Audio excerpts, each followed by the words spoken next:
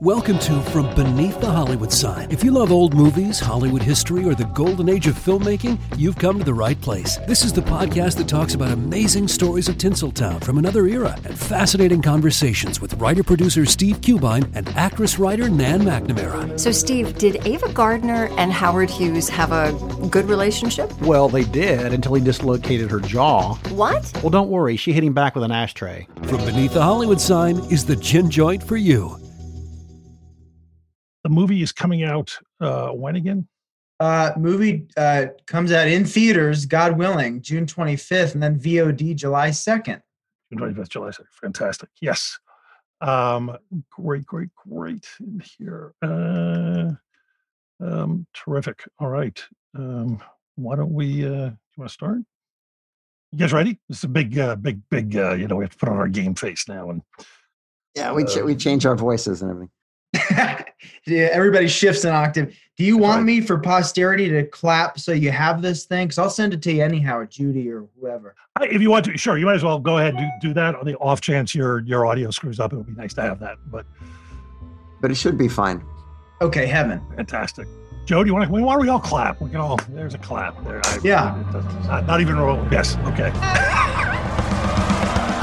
This is The Movies That Made Me with your hosts, Josh Olson and Joe Dante.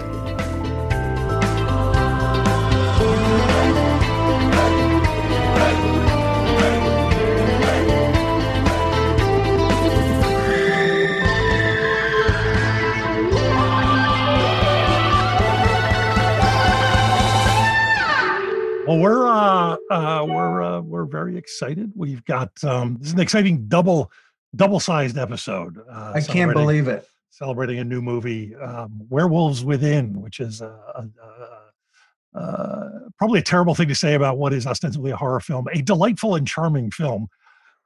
We've got the director, Josh Ruben, here with us.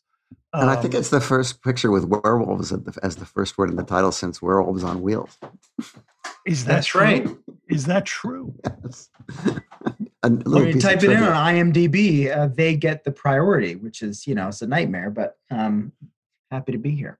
And it's like the film came out in theaters a couple of days ago and will be out on VOD next week. Highly recommended. Honestly, I mean, look, if you can see anything in a theater these days, go do it. I think we talked about this a couple of weeks ago. I finally went to a movie theater a week or two ago, and it's true. I mean, it's the opposite of unfair. I probably give a huge advantage to the new Guy Ritchie film. I don't know how. It's a delightful movie. I loved it, but I honestly don't know how awful it would have had to have been for me not to have the best time I've had in a movie theater in years, because I was so happy to be back in a theater watching something on a big screen. This is a film that will benefit from that. You want to see it with a crowd of people who are having a good time because it is fun. It's got some jumps. It's got a lot of laughs, and even amazing cast, by the way. Thank you. Yeah, it was kind of a cross-pollination of, genre actors, indie folks, theater folks, TV people we know and love, and a friend, too. I knew since we were going to be in the middle of nowhere, Fleischmann's, New York, that at least I would have George Basil to hug at the end of a long, cold day. And part of the casting process was also asking people like Harvey Guillen and George, hey, who do you want to play your husband, wife, spouse, fellow junkie, and then they were able to pick a friend essentially, and we made an offer. Ubisoft made it quite easy, so everybody had a buddy in the middle of nowhere. That's great. Well, it's a very fun film, and we're psyched to have you with us to talk about some of the movies that have inspired you. Thank you. It's a damn thrill to be here. And Mr. Dante, I apologize in advance that one of the movies that made me happens to be one of yours. I'm sure you're used to it, but Joe's very offended. I'm not offended, honestly. It upsets him. He's going to storm off in a huff. He's a real diva about that stuff. As long as it's not Trapped Ashes. No, not Trapped Ashes. I mean, they were all formative to me, but, The Burbs had something quite cosmic going on because I grew up, on Bonnydale Drive in Potomac, Maryland, and it looked exactly like our road cul-de-sac and all. And we had painters who looked like Corey Feldman and neighbors who were similar to, Bruce Dern. So it hit me on many levels. And I think it was my gateway horror, actually. Not to jump right in, but anyway, that's the prerequisite. Cool. Well, do you want to start with the Burbs then? You want to talk about that, or should we build up? I guess, yeah, absolutely. Yeah, sure. We're talking VHS era growth here. So, I'd walk into the VHS, the store and see, even as a 7-8-year-old kid, what punchy cover there'd be. And my mom wouldn't let me get The Fly. So I thought I'd settle for this friendly looking fella in the bathrobe with the spatula and the lightning. And I think, I don't know, everything from the, is Dukeman the proper way to pronounce Rick's? Dukeman. So Rick Dukeman's, the way he ate and how I just like felt the visceral French toast and bacon and sausage and wanted that to, Henry Gibson freaking me the hell out. And I think it was Tom Hanks's nightmare. I think it was the nightmare he had with the chainsaw coming through the wall that was my gateway. Like when I really think about it, it's him being dragged up upon a giant grill that lit something up in my 8-year-old brain that said, this is what you should either do someday after you recover from the trauma or just enjoy movies like these. So that was a biggie. That was integral. Fantastic. Right. What did you make of Brother Theodore at the age of 8? Well, he was terrifying. I remember every line out of his mouth. All these performances were just so memorable. My brother, the doctor, and then just seeing the shadow up the wall, and my brother, the doctor. He is. Yeah. Now, as it turns out, he was almost totally deaf, and wow. When we would be doing rehearsals, everybody would shout their lines so that he could pick up his cues. And it was kind of funny. He was a lovely guy, but it was really kind of funny how everybody had to be on their game to make sure that he, was there. And he was great in it. I can relate. I did a Sling commercial with Dr. Ruth, who's 90, and she would not only power up with like an applesauce drink, to become alert. Like she'd literally take a sip and then kind of recall her lines. But we literally did like a call and response. And it worked great, because the client was like, can you get her to talk a little faster? And I'm like, well, she's 90 and a legend. But yeah, I would yell and she'd repeat. And I was like, that's a way to do it. But if you're partially deaf too, everyone's down for it. Makes for a light room. Did they ever work together? That seems like who? Brother Theodore and Dr. Ruth. God. Yeah. I want to see this. He advised his life. Like, they should have rebooted Heart to Heart with those guys. That would have been amazing to see them solve crimes. Are you in the, because Joe's in every documentary ever made. And if it's about movies, I can't tell you how many times I'll just be flipping through. I catch some doc about some obscure esoteric cinematic subject. And there's Joe Dante. And I can never remember doing any of them. And you never, yeah. But there's a great Brother Theodore documentary called To My Great Chagrin. And everybody who talks about him in it is off camera. So you're literally just, if you're going, whose voice is that? I know because Harlan Ellison was in it. Do I recognize? Are you one of the voices in that, Joe? It seems like. Oh, yeah. You are? Okay. Yep. Yeah. Fantastic doc about the great Brother Theodore. Wow. But worth that was a killer, another killer cast. Even as a kid, you can just see every sort of archetype come through the screen, and then of course you had this kind of cosmic bookend to it with like zooming out to the planet. There was just something so graphic novel about it that just felt it was a live action cartoon to a degree, but it was also my gateway horror, and the performances, and I think it was so formative to me. I think spiritually, just like some of the other movies we'll talk about, they're in my blood, which you watch again and again and again, and then it just kind of you say pick up the pace. You ever see Tom Hanks do that thing with the the bees? It's kind of like that. You start to have a shorthand with your your actors. It's definitely me. I definitely reference every movie I've brought to you guys on the daily. So Let's go. I've never heard anybody say so many of all the wrong things. When I'm amazed that Joe hasn't just walked off in a huff. It's funny you should live action cartoon. It's funny you should call God. it a cartoon because that whole gimmick with the thing zooming into the earth and coming back in is stolen from a Bob Kleinpet cartoon. Wow. Yeah. I mean, I believe it. It just gave the thing. I don't know how else to keep saying cosmic. I got a 950 on my SATs, but it gave it this kind of, I don't know, this cosmic, wonderful atmosphere to it. Maybe I'm saying that literally because I saw on Earth, but it was just originality every turn. It's how I feel about, a lot of your work and what you want to make stuff that feels interesting. And there was something for every kind of part of my lizard brain, I think, that got, from the finding a femur in the backyard to, the kind of colorful characters to the action. I mean, to see like nice guy Tom Hanks, even to this day, on top of Henry Gibson in I think it's the only fight scene I've ever seen, maybe next to Road to Perdition. I don't know. Where I don't know, there was just something so wonderfully visceral, but I think I'd probably act out his lines, citizen's arrest, when I was an 8-year-old kid in the cul-de-sac. I'm telling you, it's, quite nuanced, but yeah, it was I think, again, it was my gateway flick. It was still, it is a horror movie. I mean, the imagery in the backyards, the lightning, the sound from the basement, the mythology around it. They say it's not possible or very, very hard to make a horror comedy. And that is so the definition. You're laughing, but you're also terrified that, the kid is, whacking the shovel into the garbage, and God knows what's in it, So what was your real gateway into horror movies, real horror? It was probably, Stephen King's Cat's Eye. It was probably like an anthology movie that felt like a cartoon, I guess, to a degree. Freddy Krueger's performance, Robert Englund's performance. I mean, after the first nightmare, he was a cartoon character, and to my macabre 8-year-old brain, the sillier he got, the more fun it was to watch, the more it lit up all sides of my brain. I mean, I was one of the kids that would watch, the Monsters show, short-lived as it was, with the stop motion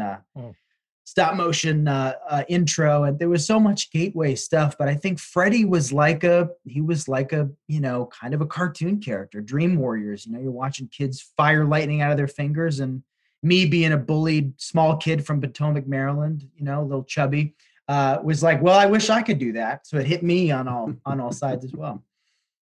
Fantastic. Well, let's Joe, are you ready to move on from that one, or shall we? I was trying to get us to move on from it. I don't believe I could keep going. I don't believe you for a minute. But yeah, Josh, hit us with another one. All right, well, let's go maybe even more formative, but in a different way. I don't know when I first saw Randall Kleiser's Flight of the Navigator, and also I didn't know Randall Kleiser also directed Grease, Honey Blew Up the Kid, and Big Top Pee-wee. But Flight of the Navigator was a weird one, obscure one. Not many people have seen, but it's a sci-fi flick about a kid who essentially time travels, goes into different dimensions. There's practical effects and puppetry and cool sci-fi stuff, but that one hit me because I felt like that kid. I felt like this kid's never going to get home and back to his family. And then the one instance where he did, his parents didn't know him because they were kind of in an alternate dimension. He'd never been born or something. That would just really hit me on all sides. Yeah, that could be it was pretty fucked up. But that one stuck with me. But also, the I don't know, memory of the kid walking into a room at a space station, seeing all these toys on the bed, like, hey, this is your new home.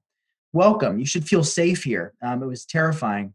But again, I don't know. There's just something about that production design, that whole world that really hit me. I think it was that formative year stuff, terrifying to think of myself in that position, but it's one I think of often for some reason. I think it was just weirdly dreadful. I think it was a Disney movie, but there was something kind of wonderfully dreadful about it. You're you're never going to see your family again, but at least you have this little alien puppet on a spaceship that, sounds like Paul Rubens. Oh, that's right. Yes, yeah. That's right. Pee-wee shows up in it. I think they dance to, Wipeout or something. I don't know. So that sounds pure 80s. Pure 80s. Yeah, exactly. Yeah. Yes. Yeah, exactly. It lures you in with a VHS, and then you put yourself in their shoes and have nightmares. And yet, it's like this Disney classic for all children. You'll never return home again, but you'll be friends with the puppet, Which is pretty appealing to a lot of kids of a certain age. Absolutely. Yeah. It's a lot like History of Violence. I think when I see love that one, man, they just flock to it. It's, the staircase. Yeah, no, it's that one is I'm terrified to revisit it. I'm supposed to do like a podcast where we just talk about that one, Scarred for Life, and I don't think I can. I don't want to blow the memory. Scarred for Life, that's what it's called. Wow. Yeah. We had plug, no, I appreciate it. We had Larry Fessenden on a while ago, and he talked about, remember, Joe, he talked about how he had a shelf of movies that he had seen once and never wanted to see again, but he would buy them on DVD and Blu-ray. Just to keep them alive. But he doesn't want to, he's afraid that if he won't re-experience them the same way that he did the first time he saw them. And I have a few in my life that I just don't, that I thought were great, but I don't want to revisit because I'm afraid they won't hit me that way. What's one of those for you? One of those for me is John Huston's last movie, The Dead, which I found inextricably moving when I saw it in a theater, and I remember that feeling, and I've seldom felt that way at the end of a movie, and I just thought I don't want to watch this again and not have that feeling. So I was afraid maybe I wouldn't, so I haven't watched it. Wow. Yeah, don't want to corrupt the memory. Yeah, I kind of feel that way. This is probably the only one I feel that way about and I'm reluctant to. But it's an interesting thing because it so deeply impacted you. I mean, me for different reasons. As a kid, I think I probably wore the tape into the ground. But there's something about, I think I'm weirdly scared. I think I'm honestly scared. They're scared to revisit it. There's one other very obscure film not many people know called The Peanut Butter Solution. Oh, sure. About a kid who, it's like a kinder trauma film about a kid who sees a ghost. All of his hair falls out. He develops a solution out of peanut butter. He rubs his child bald head with it and he grows long hair. And it's like so oddly terrifying, but it really deeply affected me. And I don't want to revisit it and become unscared or undo that, wonderful inspirational trauma. I don't know. Yeah, I feel like somebody just recently released it on like a big deluxe Blu-ray too. So I wouldn't dare. No. Yeah, mine was after talking to Fessenden. I went online and there's a British I think it's Indicator, did a fully restored box set Blu-ray of Irreversible, but they also include a new cut, which Gaspar Noé put it in consecutive sequence instead of backwards. And I ordered it. That must be illuminating. And I put it on a shelf, and I'm just like, it's a beautiful looking package, and I will probably never even take the plastic off of it, but because I don't know if I could take that movie again. Yeah, that's the thing. I feel that way about Irreversible. Just kind of knowing enough about it. There's another one that just came out called Hunter x Hunter, where they're like, you will never unsee this fucked up, human beings get skinned scene, or movies like Man Bites Dog. Yeah. There's just stuff where I don't need to go there again. Yeah. Human Centipede. I'm good. Yep.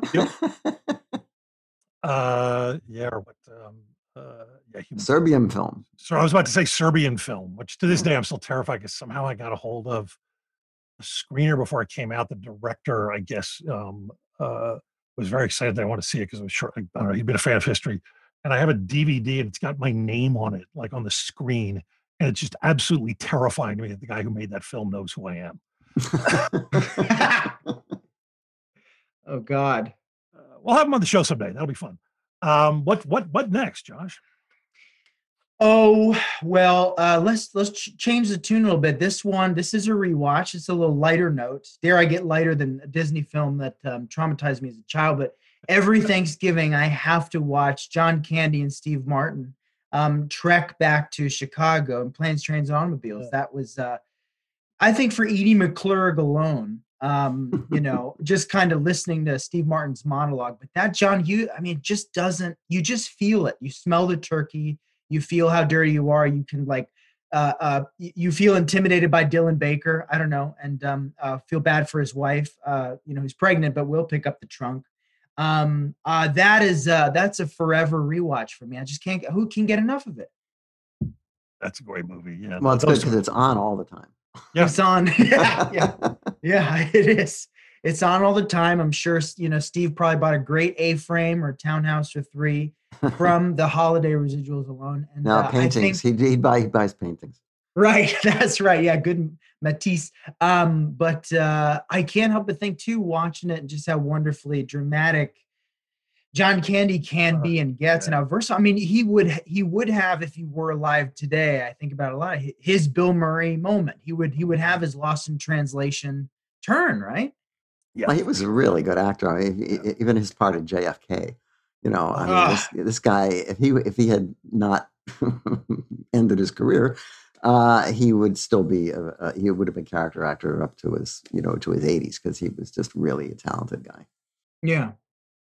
Yeah, you don't get better. I mean, polka, polka, polka. Well, that's Home Alone, but still, yeah, it's can't help but go there thinking about all those guys. I mean, even two people who've left us all too early, like Phil Hartman would have had a similar, I think, trajectory. I think we would have seen his total Oscar-nommed turn, his indie spirit turn. I don't know if you've ever seen The Second Civil War, which is a picture I made for HBO where he plays the president, and he's completely straight. In fact, he's the villain, and he's really, really great. And I used him again at Small Soldiers, and I thought, well, this is great. Now I've got another member for my stock company, and his wife thought otherwise apparently, and so he's not around anymore. But he was so tragic. I mean, that's the thing. That's the thing everybody said about him, and it's Joe. You touched on something I know both of you know about, but it's your stock company thing. And as a director, working with the people who are willing to be malleable and are good teammates, maybe don't carry a piece on them or lean too far in one political direction on the spectrum to disrupt a good time on set. But it's a really wonderful thing to amass those people are kind of down to do the thing and are as versatile too, and to be a great person. That's a wonderful thing. Give us another one. These are great. Okay, good. Well, Fred Decker made a real hit for me. I think just color palette alone, Monster Squad. I know, back to the VHS palette. This was a massive favorite for me. Matt Rose did special effects. John Rosengrant, Bradford May shot it. It's the only kids movie I saw where a Dracula picks up a 6-year-old girl by the throat and says, "Give me the amulet, you bitch," like into her face. But I think it was a controversial. it was a controversial PG-13. But that one hit me on all sides. I actually showed the lensing and the specific color of green that was uplighting Dracula to my cinematographer for Werewolves Within, and said, "That's a green I want. I want to see that green in the movie." It's like, okay, we'll call it Monster Squad Green. So had you seen any of the Universals before that? Oh God, I mean, far too formative for them really to hit me. When I grew up, I was more of a Hammer film. I came up on the Christopher Lee vampire films, less so than the Universals. So my intro to the old Universals was this homage film, basically. So that's something I'd love to go back to, just kind of devour the James Whale of it all.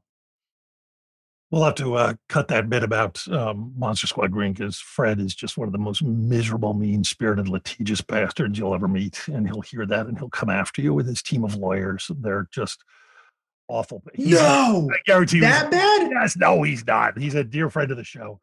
And he's been on, and he will hear this, and he'll call me up and yell at me for saying that. So, yeah.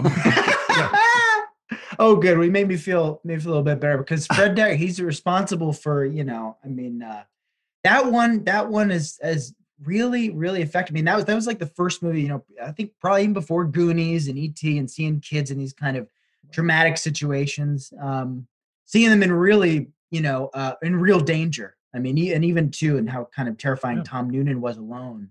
But the werewolf in that film really, really messed me up because you saw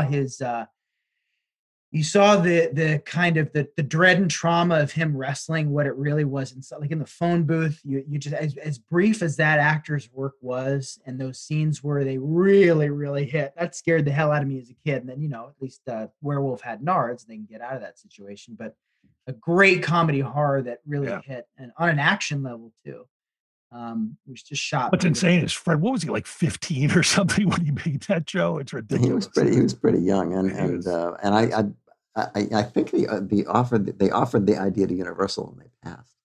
Oh, that's right. Wow. Yeah, that's why he had to do all the new. There's a pretty good simulacrum of the creature in the Black Lagoon in that picture. Yeah, that's right. That's right. It's a wonderful suit. Really incredible. Yeah. That's a terrific film. But and Fred, I know you're listening. You should. I had him going. The look on Josh's face for about 5 seconds. He actually. Oh God! Thank God you're wonderful. Thank God you're wonderful. He listens to the show. He's a fan. Oh, good. Good. Hi. You affected me. Fred, this is Josh. Fred. Hi, Bud. Do people say Bud in Hollywood, and is it just condescending? Yeah, hey, Fred, how are you, Bud? That's pal. I think we. Yeah, we don't have him right now. Hi, pal. That's what agents say. Well, we don't have him. We don't have Fred right now. That's right. Have? That's right. So what's next? God, are we at 5 already? Okay. Well, I guess this is an integral run. Albert Brooks, Defending Your Life. This is a rewatch. It's probably one of the first films other than Sugarland Express that made me cry as a kid. Really? I love this movie. Yeah.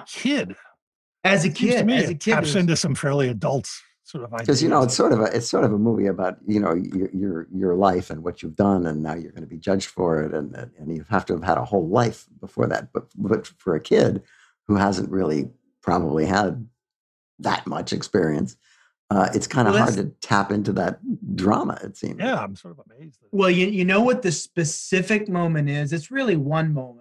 And it's when he's it's so beautiful because I think it's when the prosecutors tee him up for a scene where maybe I can't remember specifically, maybe it was Rip Torn, his lawyer, who teed him up for the moment where he was brave. It's all about seeing Albert Brooks, his character, the moments where he actually exuded or enacted bravery in his life. And it was a scene when his parents were fighting and he was a baby in a crib, and the dad, he was watching his father about to take a hand to his mom, and the baby interrupted the what was about to happen, which you obviously never see, but the father catches the baby's eyes, and the performance from this infant in the crib kills me every time. I mean, it's a surefire way to just get a lump in my throat. And I think it actually got me as a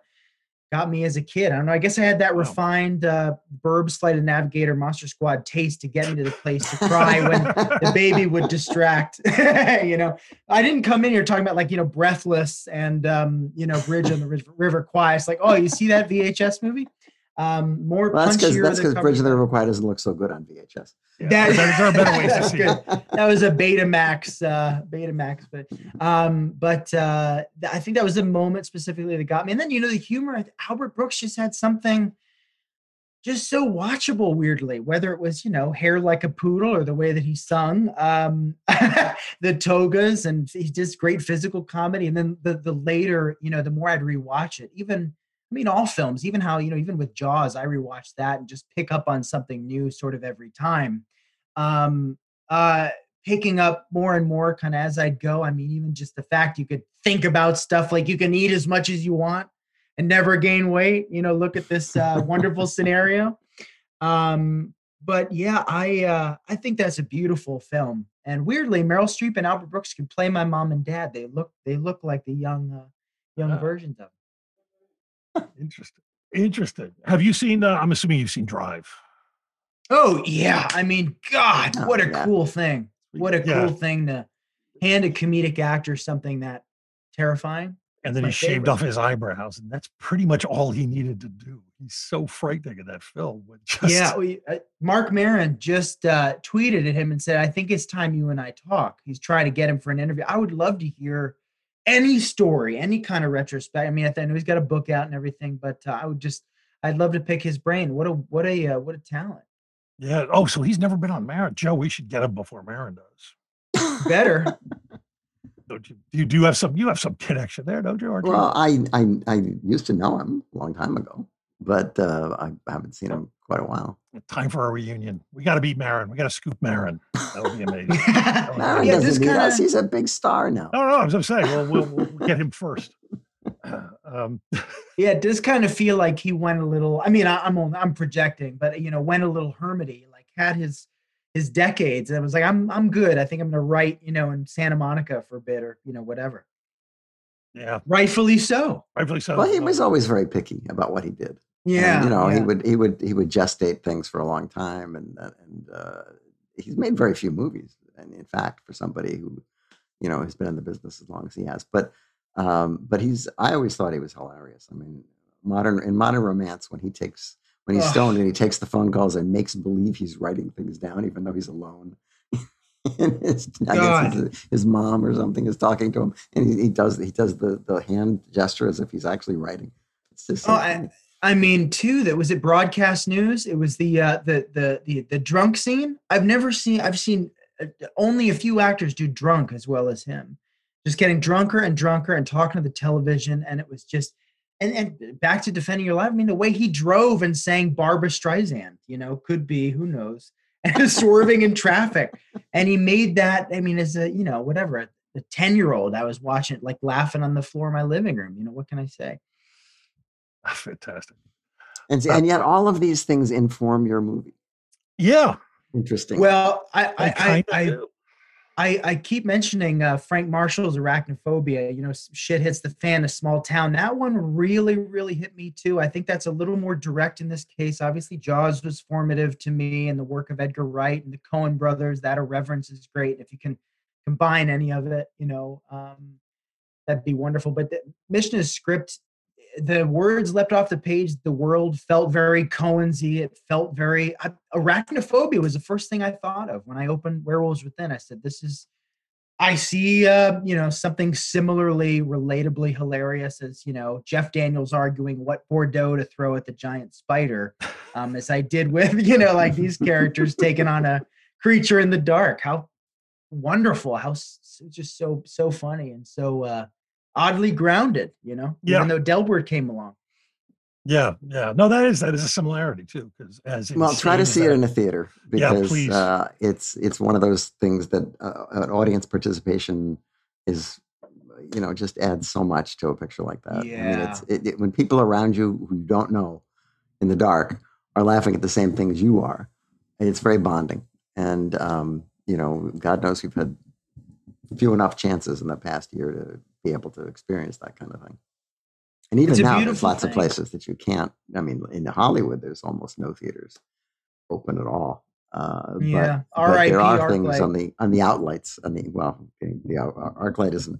I think the ArcLight is going to come back because it's just too expensive to tear down. But it isn't going to be the ArcLight. It's going to probably be an AMC, and they're probably going to start running commercials and doing all the things that the other places do, because we didn't. I don't think we appreciated it when we had it. What do we have to do to at least get the popcorn back? Yeah, I don't know where they got their popcorn, but that's by far the best popcorn in LA. But of course, this is not an LA centric show, so we are talking to people beyond our shores here. So just griping about our current problems with exhibition is probably not a good idea. I know, especially the states who were like, nothing. What happened? Nothing ever happened. We've been living life, living life in our bubble. Anyway, you want to spit on each other? We'll just keep talking close in this bar. It's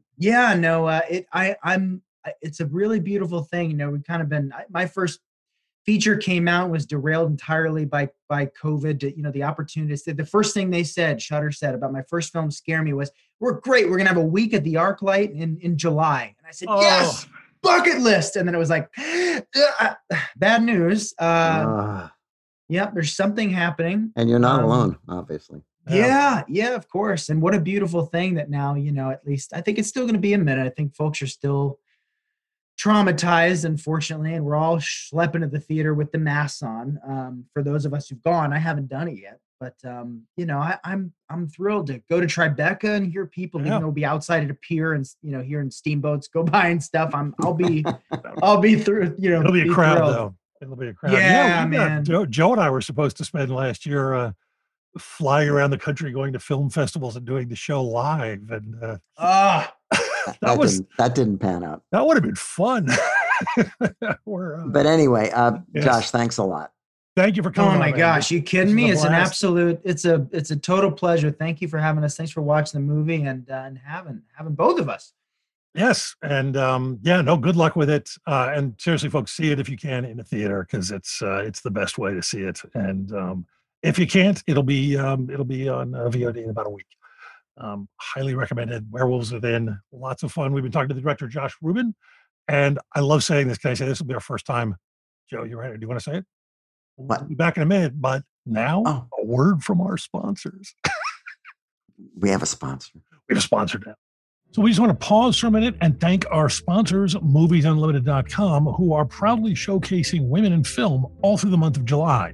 You're going to find many or even all of the movies we talk about in our conversation today with Josh and Mishna on their site, as well as plenty of other great and hard to find titles. And let's be clear, if you can't find it there, it probably doesn't exist. Sure, you can stream a lot of stuff these days, but when you buy your favorites, you watch what you want, when you want, and there's a ton of great content and bonus features like director's commentaries, deleted scenes, and all sorts of goodies that you don't get elsewhere. They're great. In fact, they're when I was growing up in Philadelphia, we would get the Movies Unlimited catalog because they're from Philly and they're still putting it out. It's this big giant phone book size thing that has like every movie that's out on video. It's fantastic. So buy your favorites at moviesunlimited.com. You're going to find classics, imports, hard to find films, and of course, tons of new releases. Seriously, they do imports. They do stuff with other regions. They're great. It's a great resource. Prices are fantastic. The choices are endless. Own all the titles you love and enjoy all the bonus features that you just don't get elsewhere. So if you want to own your own experience, click the Movies Unlimited banner on our website and buy your favorites from hard-to-find films, imports, and more. Go now to moviesunlimited.com, the movie collector's website, where shipping is always free on orders over $50. So feel free to spend lots of money. Hey, it's Kaylee Cuoco for Priceline. Ready to go to your happy place for a happy price? Well, why didn't you say so? Just download the Priceline app right now and save up to 60% on hotels. So whether it's Cousin Kevin's Kazoo Concert in Kansas City, go Kevin, or Becky's Bachelorette Bash in Bermuda, you never have to miss a trip ever again. So download the Priceline app today. Your savings are waiting. Go to your happy place for a happy price.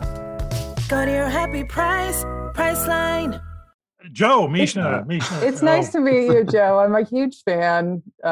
It's actually mind blowing. So I'm going to try and not fanboy out here a little bit, but I'm assuming the only reason she's not fanboying over me is we've met. I'm sure that's the only reason. It's the only reason. Or it could be your haircut. My haircut's I cut my own hair. I like your haircut. I did it myself. It looks fantastic. Thank you. I started doing that during quarantine, and it's very liberating. And think of the money he's saving. I don't recommend it for anybody who actually has hair longer than a quarter of an inch, because then you get into styling, and I think that's where training comes in. But yes, well, I'm getting my first good haircut. I'm getting my hair done for the first time on Friday. I'm kind of nice. Yeah, it's a milestone. It is. Very, very exciting. So tell me, how did you go about adapting a video game into a movie? Very irreverently, I think is the answer. I wound up at a general at Ubisoft, and they told me about this women's fellowship that they do, where basically you get access to their catalog and you get paid to pitch. And I was like, paid to pitch? Sign me up. Who ever heard of such a thing? So yeah, but for me, it was really the access to all the IP they have. They have some really great titles. And when I looked at it, there were other titles that I thought I was going to really get into. And for some reason, the Werewolves game kept me up at night. I kept masticating these characters and, building a little world around them. And, it was right around the time there was like a lot of Russian bots going on. And it seemed like a really fun way to play with sort of a lot of themes that were interesting to me. And, I like a good comedic ensemble. I thought it would just be a great stage for that. Well, one of the nice things about the movie is that you can't tell it was a video game. Well, Thank you. Thank you, Joe. I appreciate that. Yeah, you really can't. I can't imagine what the video game would be like. It's a lot of character stuff. I think Who's the Werewolf is not. Yeah, I mean, the video game is, a few people sitting around a fire trying to smoke out the wolf. And I feel like I really actually brought the essence of the game to the movie. I mean, the central character of that movie is really, the suspicion around the fireplace. So, that's what I felt like I had to honor. And other than that, everything was up for grabs. So. Well, it's a ton of fun, and you've got a great cast. And my God, the two leads are Sam Richardson and Milena Vaintrub. Is that how you pronounce it? Yeah, Vaintrub. Vaintrub they carry the movie. They're just amazing. Yeah, they had really good chemistry. I was tickled by their chemistry. They seem they're friends in IRL. I was hoping they hated each other. I love when you see that stuff and it turns out they hated each other. That's all. I actually do too. I prefer it if as soon as they get off set, they, Yes.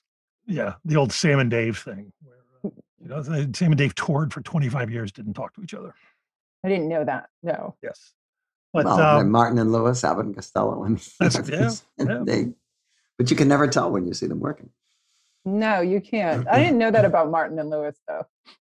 They weren't speaking for the last 5 years of their connection. That's so funny.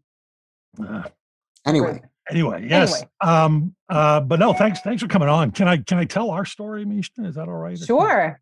Do you know our story, Joe? Does it involve the backseat of a car? No. Good. God. I don't know. Good. God. 8 million stories in the Naked City. No, I was how best say, if I were not a judgmental, arrogant ass, I would not be where I am now, or talking to the people I'm talking to right now. I would say, I remember. I would agree. You do know.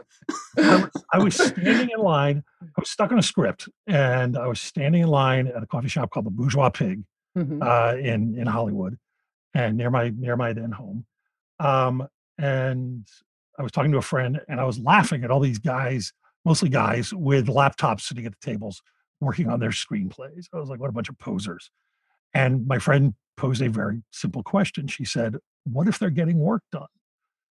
And I had been having a hard time. I sort of blocked for a while, and I thought, I don't know what. So I went there one morning with my laptop, and I actually got a ton of work done. And for the next several years, that became my writing space. I would go in. It's the only coffee shop in America, I think, that opens at 8 a.m. Everybody's open up at 5. But I would come in at 8 o'clock every morning, just as they opened. So I would get the one seat I could sit at that where no one could lurk over my shoulder. And I sat at this table, and I wrote for years. And I wrote a script that I sold to Paramount, and I wrote History of Violence there and a ton of other stuff. And what slowly started happening is a tiny little community of other writers started. There were like 3 other seats, and just the same people would start sitting there. And, when you've been sitting across a table from someone for, I don't know what, Mishna, 9 months, 10 months. Yeah, we didn't talk at all. That was part of the rules of the table. Sooner or later, you have to go like, hey, how's it going? And Mishna was one of our tiny little ensemble, and we got to know each other. She was wonderful. And she also wrote a book. It's a memoir about growing up with a very interesting father called I'm Down, which it's such a joy when your friends who have not published or produced anything yet get their first thing, and you sit there and there's that anxiety, and then you read it. It's like, oh, thank God, it's good. It's a really good book. So that was a relief. That's very sweet. I actually thanked Josh in that book. I think you were my Oh wow. Okay. I think I did give you a shout out there in my opening because it meant a lot to me to be at that table. Well, it was a fun table, but It seems to have worked out. it was such a kick. Okay, we're okay. We made some films. This is good. We done all right. We made some pictures. Pictures. Got a week at Paramount. It was such a kick when this movie came across the transom, and I was like, "Oh, I'll check that out." And your credit just popped up. I had no idea what anything to do with it. There's Mishna. I was like, "Oh, fantastic!" It's fantastic. It's actually an homage to Infested. And how many people can say that? I say we've got like at least a third of the entire audience for Infested right here, right now. My wife has still not seen it. My wife Nancy has still not seen it. Really? She doesn't do horror films. Okay. He's afraid she'll leave him. No, we had just started dating. Don't worry, we'll get to you. This is about you. That's okay. It's okay. I got time. We had literally just started dating, and for some reason, I think I've been doing Trailers from Hell for a while, but I decided to do a screening. I invited Joe, I think McGarris, and there was a whole bunch of like Trailers from Hell folks. I was like, come on down to the house and see my stupid movie. And I invited Nancy, and we had only been dating for a couple of weeks. Oh wow. And I think her thing, she now cops to it. She was like, I didn't want to be sitting there and like, what if the movie's terrible? And so she didn't come. And I still have not been able to convince her it's not a scary movie. It's like she thinks I'm waiting to trick her. But, we'll get there someday. But anyway, yes. And Joe was look forward to. Exactly. So anyway, I don't know how you. Oh yeah, thank you for liking my movie. I liked yours. Oh, thank you. It really is. It is. These are all terrible words to say about a horror film. It's charming. It's delightful. It's very funny. It's got a lovely, I don't want to say romance, but there's some great chemistry between these two leads that starts to go in an interesting direction. And that's. Thank you. I always wanted to set a rom-com against the backdrop of Vermont and in the winter. A bunch of killings. Maybe a werewolf. Exactly. But no, when I saw that, and I was like, you know what? I know we can get Mishna. Oh yeah. I was very hard to get. I love when we don't have to go through PR people. That's all. But yeah, so it's just like sort of an excuse to grab you, drag you into the show, and make you talk to us about the movies that have inspired you. Oh, well, it's, any excuse. I think when my book came out, someone asked me to write a playlist, and I was like, oh my God, I've been waiting my whole life for someone to ask me to write a playlist. It's not something anyone ever asks you for, is your playlist. Right. In fact, people ask you not to share your playlist. So this is kind of the same thing, isn't it? It's just like, it's a wonderful exercise. Yeah. Well, we like to think so. Although it can be grueling for some, I think. Yeah, well, it wasn't for me because it was an excuse to watch the movies I hadn't watched in a while, which is fun. Always good. Yeah, always good. So always good. Great. So what did you what did you come up with? Yeah. Well, I thought we'd play a little game called Find the Woman. Awesome. Which is like kind of how I started my career. I feel like when I grew up, I was telling you, like in my house, we had a VHS player, and there was always like either a Bruce Lee movie on or something with Fred Williamson. So, and so I got really used to life or death stakes as a kid growing up. And I feel like male movies really have life or death stakes, and female movies really don't tend to have life or death stakes. At least when I was growing up, that's changing now. So I was always really tickled when I saw a movie with life or death stakes with a woman in some central role to the movie. So I really, one of my seminal moments was seeing Deborah Hill's credits on John Carpenter movies. That was just such a delight for me. I spent a lot of time looking at her name thinking like, who is this Deborah Hill? And how does she know how to, write for Kurt Russell so well? So it was always just like when her name would pop up, and I didn't know what any of these jobs were. I didn't know what a co-writer was, and I didn't know what a producer did. But it was just, I knew she was important. to the movie. And I knew she sat down in a room with John Carpenter and talked story. And that was something that felt like I feel like my generation of women, and I'm just at the tail end of Gen X. I was born in 78. So my generation of women did not necessarily think they could be Tom Wolff. They thought maybe they could get Tom Wolfe's coffee. So it was like kind of a big deal to see these names pop up. And the next movie, I guess I didn't really name a movie, so let's just throw out Halloween. That's a seminal Deborah Hill work. And did you ever, did you ever learn about her more, or is it just? I know her credits. I know she's not with us anymore. But that's about all I know. She's just this sort of magnificent icon in my pantheon of female trading cards in old Hollywood. So Deborah was a great person and very savvy and a terrific producer, and was not held back by the fact that she was a Deborah and not a Don. That's what I would think based on her credits. And she did really fun movies. I mean, she did extremely fun movies that were, high stakes and a good time. And you knew if you went into the theater, you were going to come out being like, yeah, I'm glad I spent 2 hours on that. So she was just like a real, I don't know, she's a name that stuck out for me. Another one was, and I'm not playing the game the way I set it up, but I'm going to throw out a movie, Fast Times at Ridgemont High. Oh, that's, yes. We know where the woman is there. Yeah, we know the woman is there, but a lot of people think Cameron Crowe directed that movie. Oh, that's, I bet, yeah. It's really surprising when you tell people, no, Amy Heckerling directed that movie. Yeah. And she brings a real female sensibility to it. So even though I feel like it's a real kind of, I feel like it's a real, 70s get laid kind of movie in its ways. It's also got the female characters that are really dimensional and they're really kind of heartbreaking in their way. Jennifer Jason Leigh is unbelievable.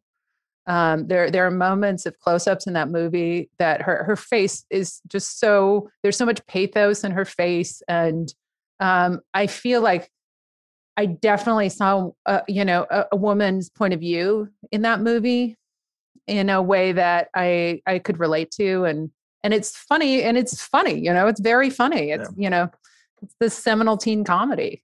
Yeah, and it's really, I mean, she really is the heart of that film too. I mean, because that oh my God, her sex scene in the baseball park on the field is so gut wrenching.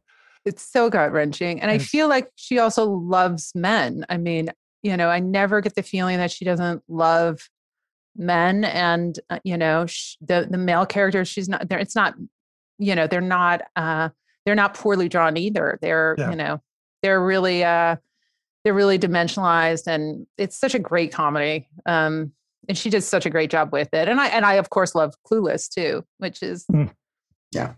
No, she's marvelous. Yeah, I remember. It's funny because I saw, I guess when it came out, so Cameron Crowe wasn't a director at that point, but I can see how in retrospect people would sort of lump that in with his films. It was an interesting book. Did you ever read the book, or Joe? No. It's because it was a bit of a phenomenon when it came out because he went undercover in this high school class, and it was pretty scandalous stuff. But I loved. The film's amazing. It's absolutely amazing. Yeah, I heard the only thing I heard about it is that anecdote that there was a kid from the movie who was going to sue him, and that he gifted that kid a signed Nancy Wilson guitar to make it go away. That's a good way to get out of a suit. Yes. Yeah, that's the story I heard. So good reason to be married to a rock star, I guess. Yeah, I mean, it doesn't hurt. Yeah. So the next one is The Heartbreak Kid. Oh wow, the Ben Stiller film. No. I can't. You know what? You got me there, Josh. You really did. Wow. These jokes never get old. They just never do. The sad thing is that you could mention any number of pictures in this vein, and there would be a remake. Yeah, because they were good. I know, and they were remade, and they aren't as good. No, they weren't as good. I mean, if we can talk for a second about the late great Charles Grodin. We can talk for more than a second. He's so uncomfortable. It's such a cringy movie. And I feel like Elaine May, because that's the hidden woman. She's not hidden. Her name's all over the credits, but she was inspirational to me. I listened to Nichols and May when I was doing stand-up for 10 years, all the time. And love Elaine May. She really, she always got the good punchlines. And she just really seemed to understand what was great about Charles Grodin and really mined it for everything it was worth. He's so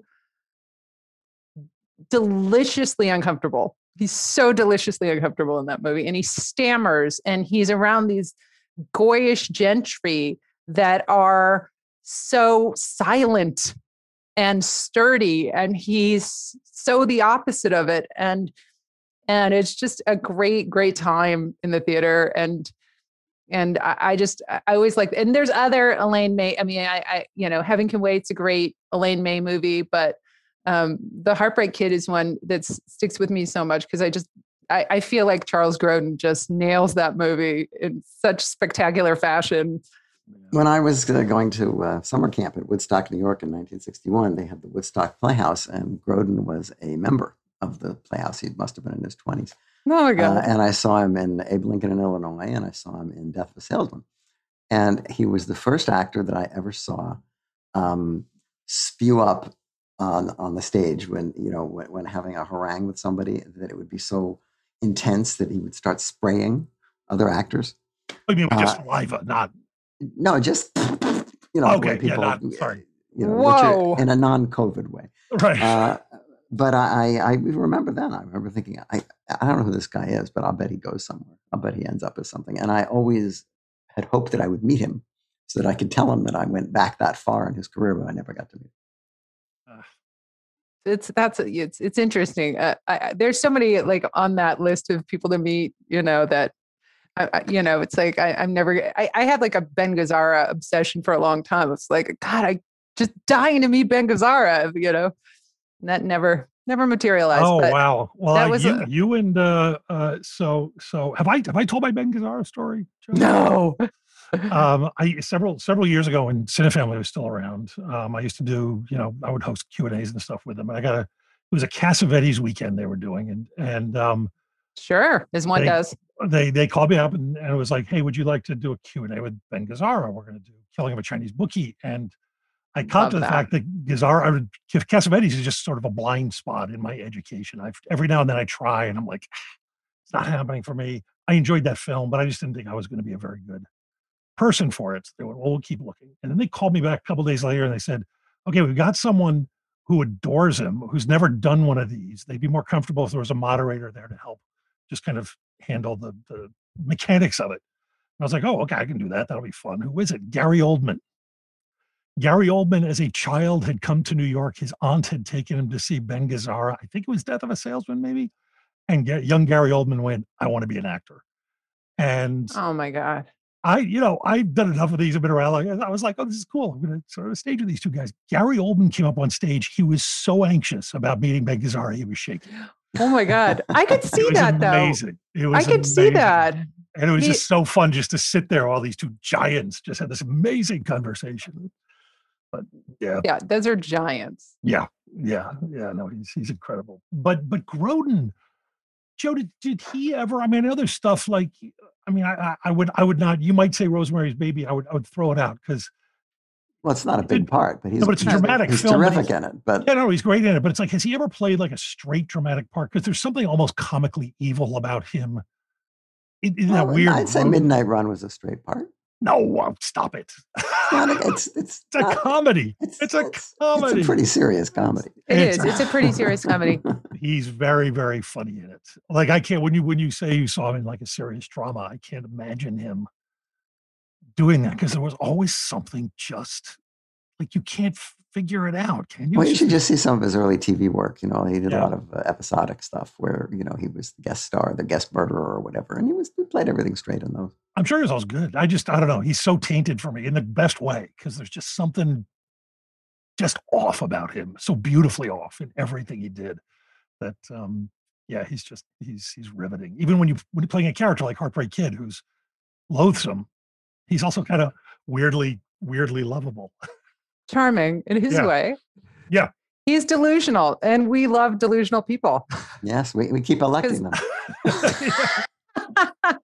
Yeah, I mean, I love delusional people. They're dreamers.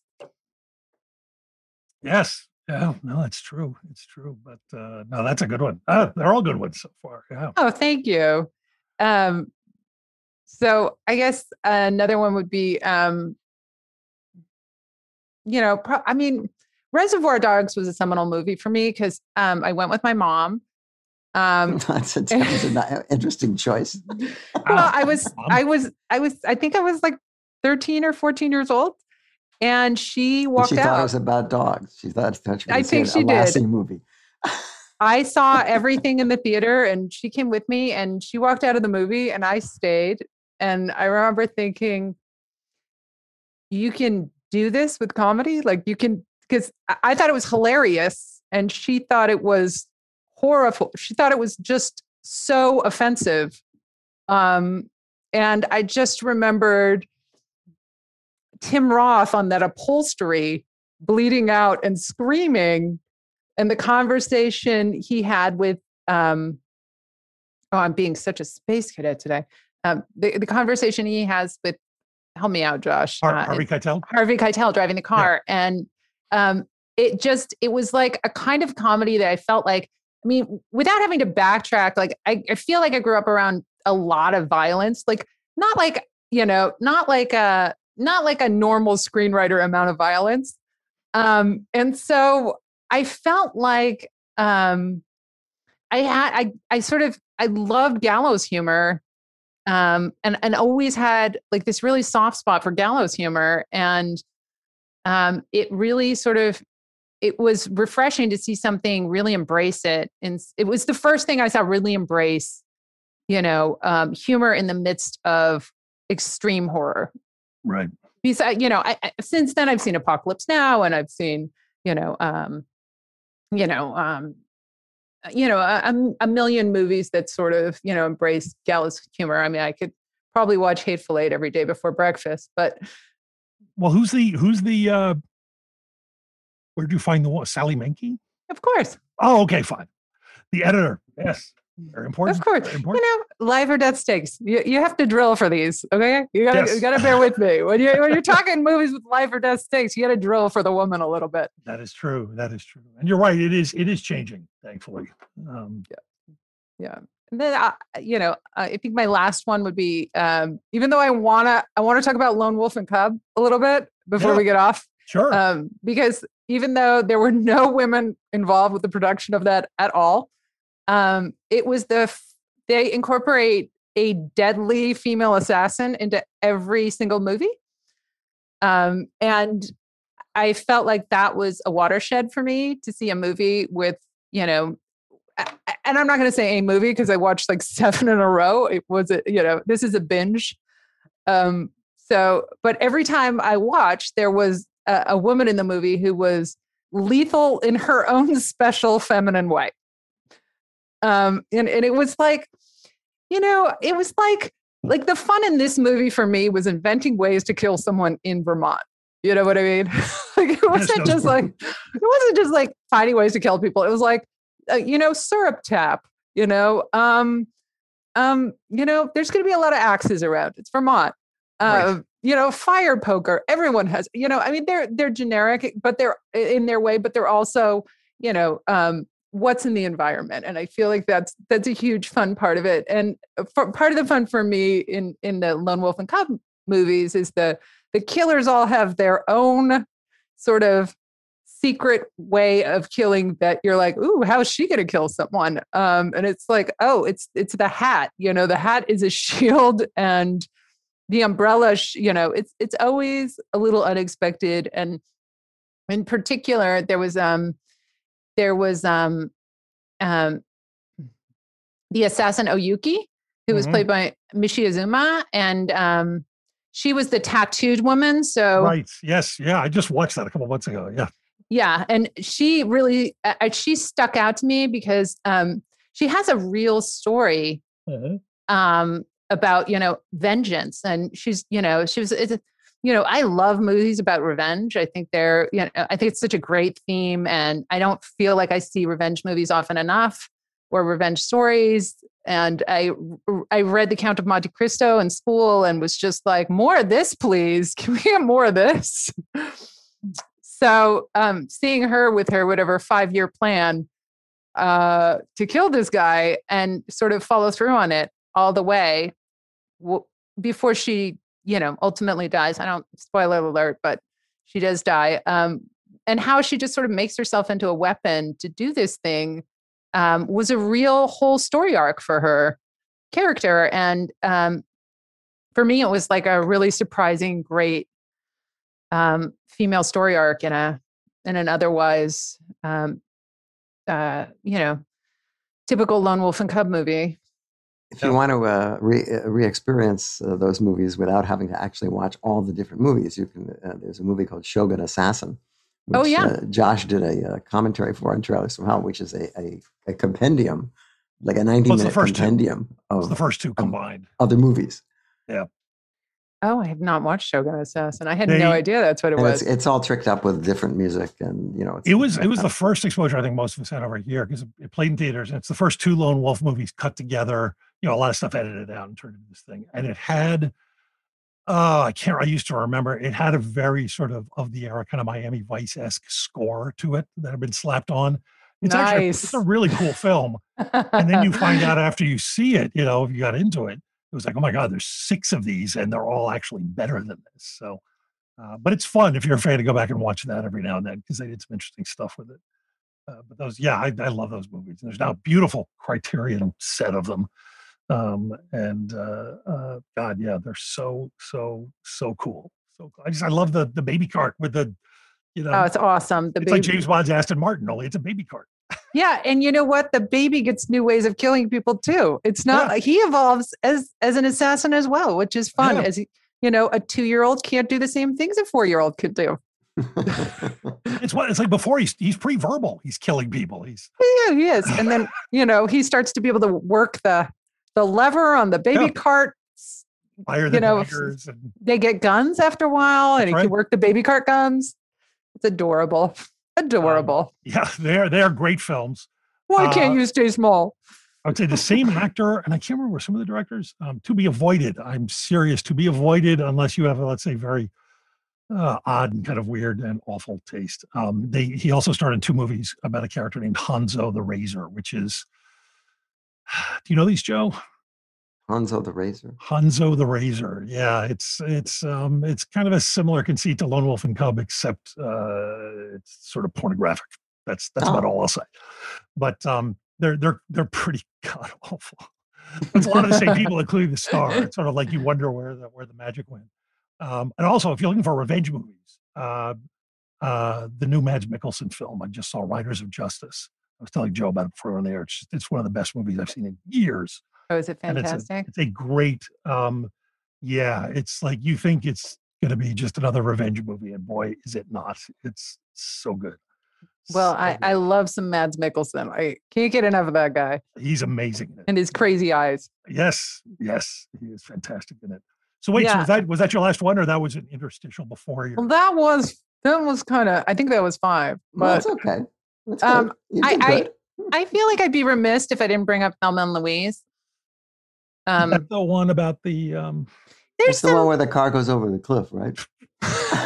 There's a bar. I think 2 girls walk into a bar. It's these chicks. They go for a ride. Yeah, it's a girls trip. Yeah, it's like a girls trip. How did you see it in theaters when you were a kid? I did, and I remember being really surprised. Here's what was surprising to me about Thelma and Louise is, like, usually in a movie, if the wages of sin are death, right? If the wages of sin for your main characters are death, then they've done something irredeemable. And for these women, irredeemable is just like,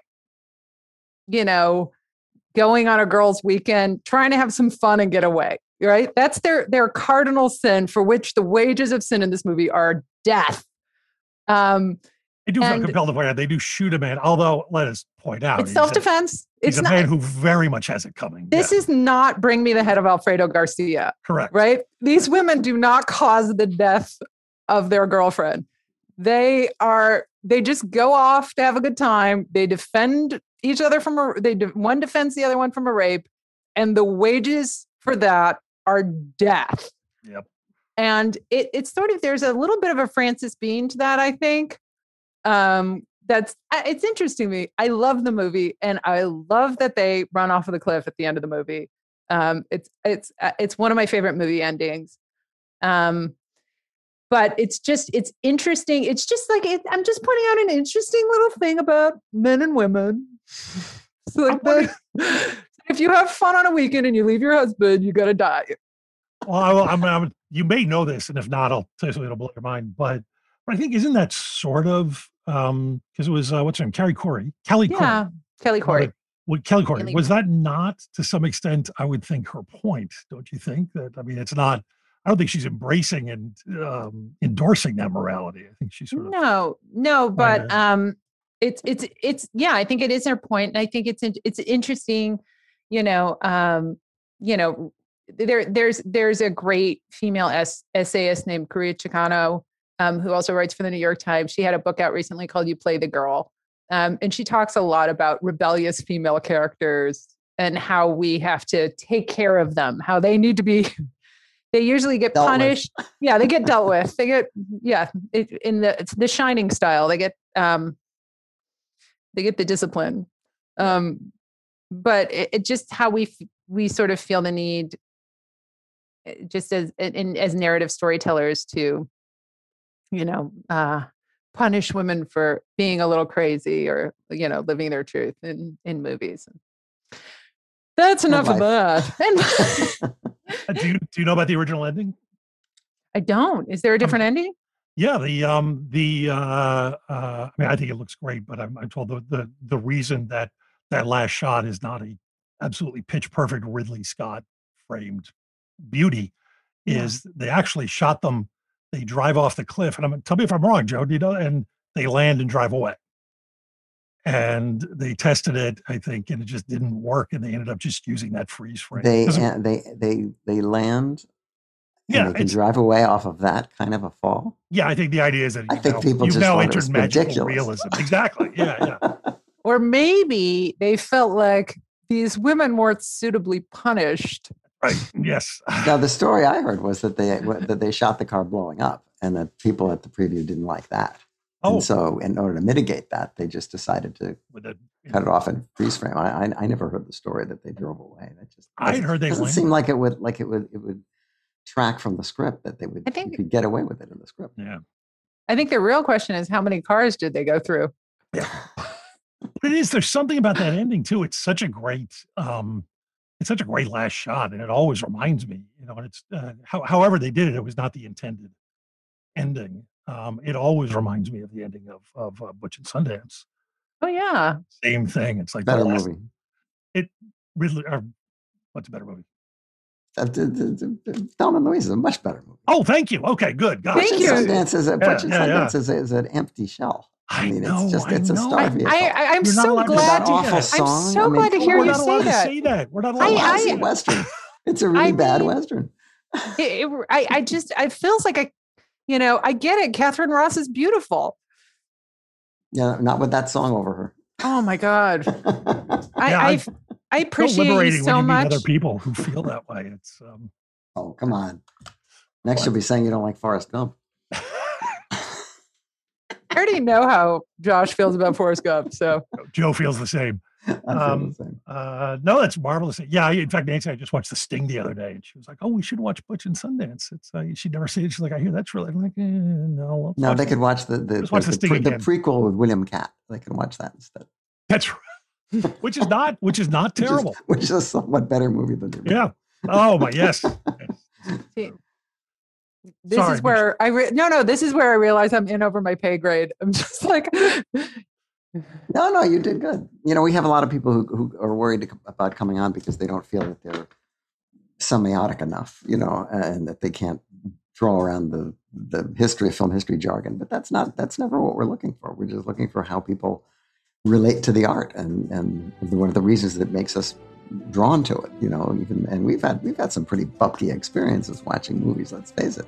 But, it always draws us back, and then the lights go down. It's always like you're in church, and now the sermon is going to begin, and maybe it'll be a good one. Maybe it'll refer to you. So we just keep going. But, until recently, we haven't been able to do that. So, hopefully we'll get back to it. I hope so. I mean, I feel like my film, and I think, a lot of your films, Joe and Josh, definitely History of Violence. They're collective experiences. You want to have a collective experience with it. You want to be in a theater with people laughing. And that's why people remember these movies. That's why they're classics. It's not because they all saw them on the Late Late Show. It's because they originally appealed to people in droves, And even now, revivals of movies, from the 30s and 40s, they still pack theaters because they're just better with audiences. Well, I feel like I watched a lot of things not in the theaters because I was catching up with. I had to watch the entire 70s and then get back to the black and white movies. And I had a lot of research to do. So, and I was a latchkey kid from the time I was 7. I had a video card, so I was back and forth to I had a tenuous relationship with my parents and a very deep, committed relationship with my video store clerk. There you go. And you weren't alone, I don't think. No, I don't think so. Should be mentioned. It's so well to say that because your film is playing in theaters. It is. It's going to be in theaters. Remarkable. God. I know. Lucky you. God. I know. Yes. I feel very blessed. We have talked to a lot of people in the last year who, and we have not once mentioned the title of the movie. No, we have. Oh shoot, Werewolves Within, June 25th. June 25th. So it will have just opened when you hear this, and it is. Go delightful. see it in a theater. But it's nice because we've talked to a lot of people who made movies with the assumption they are going to be playing in theaters this past year, who have had to just deal with the fact that had to suck it up and realize they're going to be seeing them on TV. Yeah. And I'm the opposite. I thought for sure this would only be on streamers, and it'll have a little run. I'll have a collective. There'll be a chance to laugh with your friends because it is a funny movie. That's the place to see it. Yeah, this is definitely a movie to see with a crowd. It's a ton of fun. And Mishna, Wolff, the screenwriter of Werewolves Within, thank you so much for joining us. Thanks. Helping us find the women. Thanks, you guys.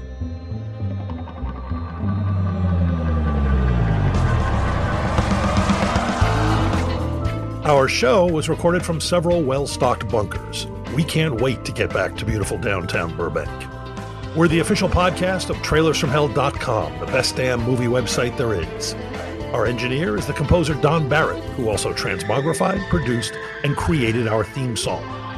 This is Josh Olson for The Movies That Made Me. Stay safe out there, folks.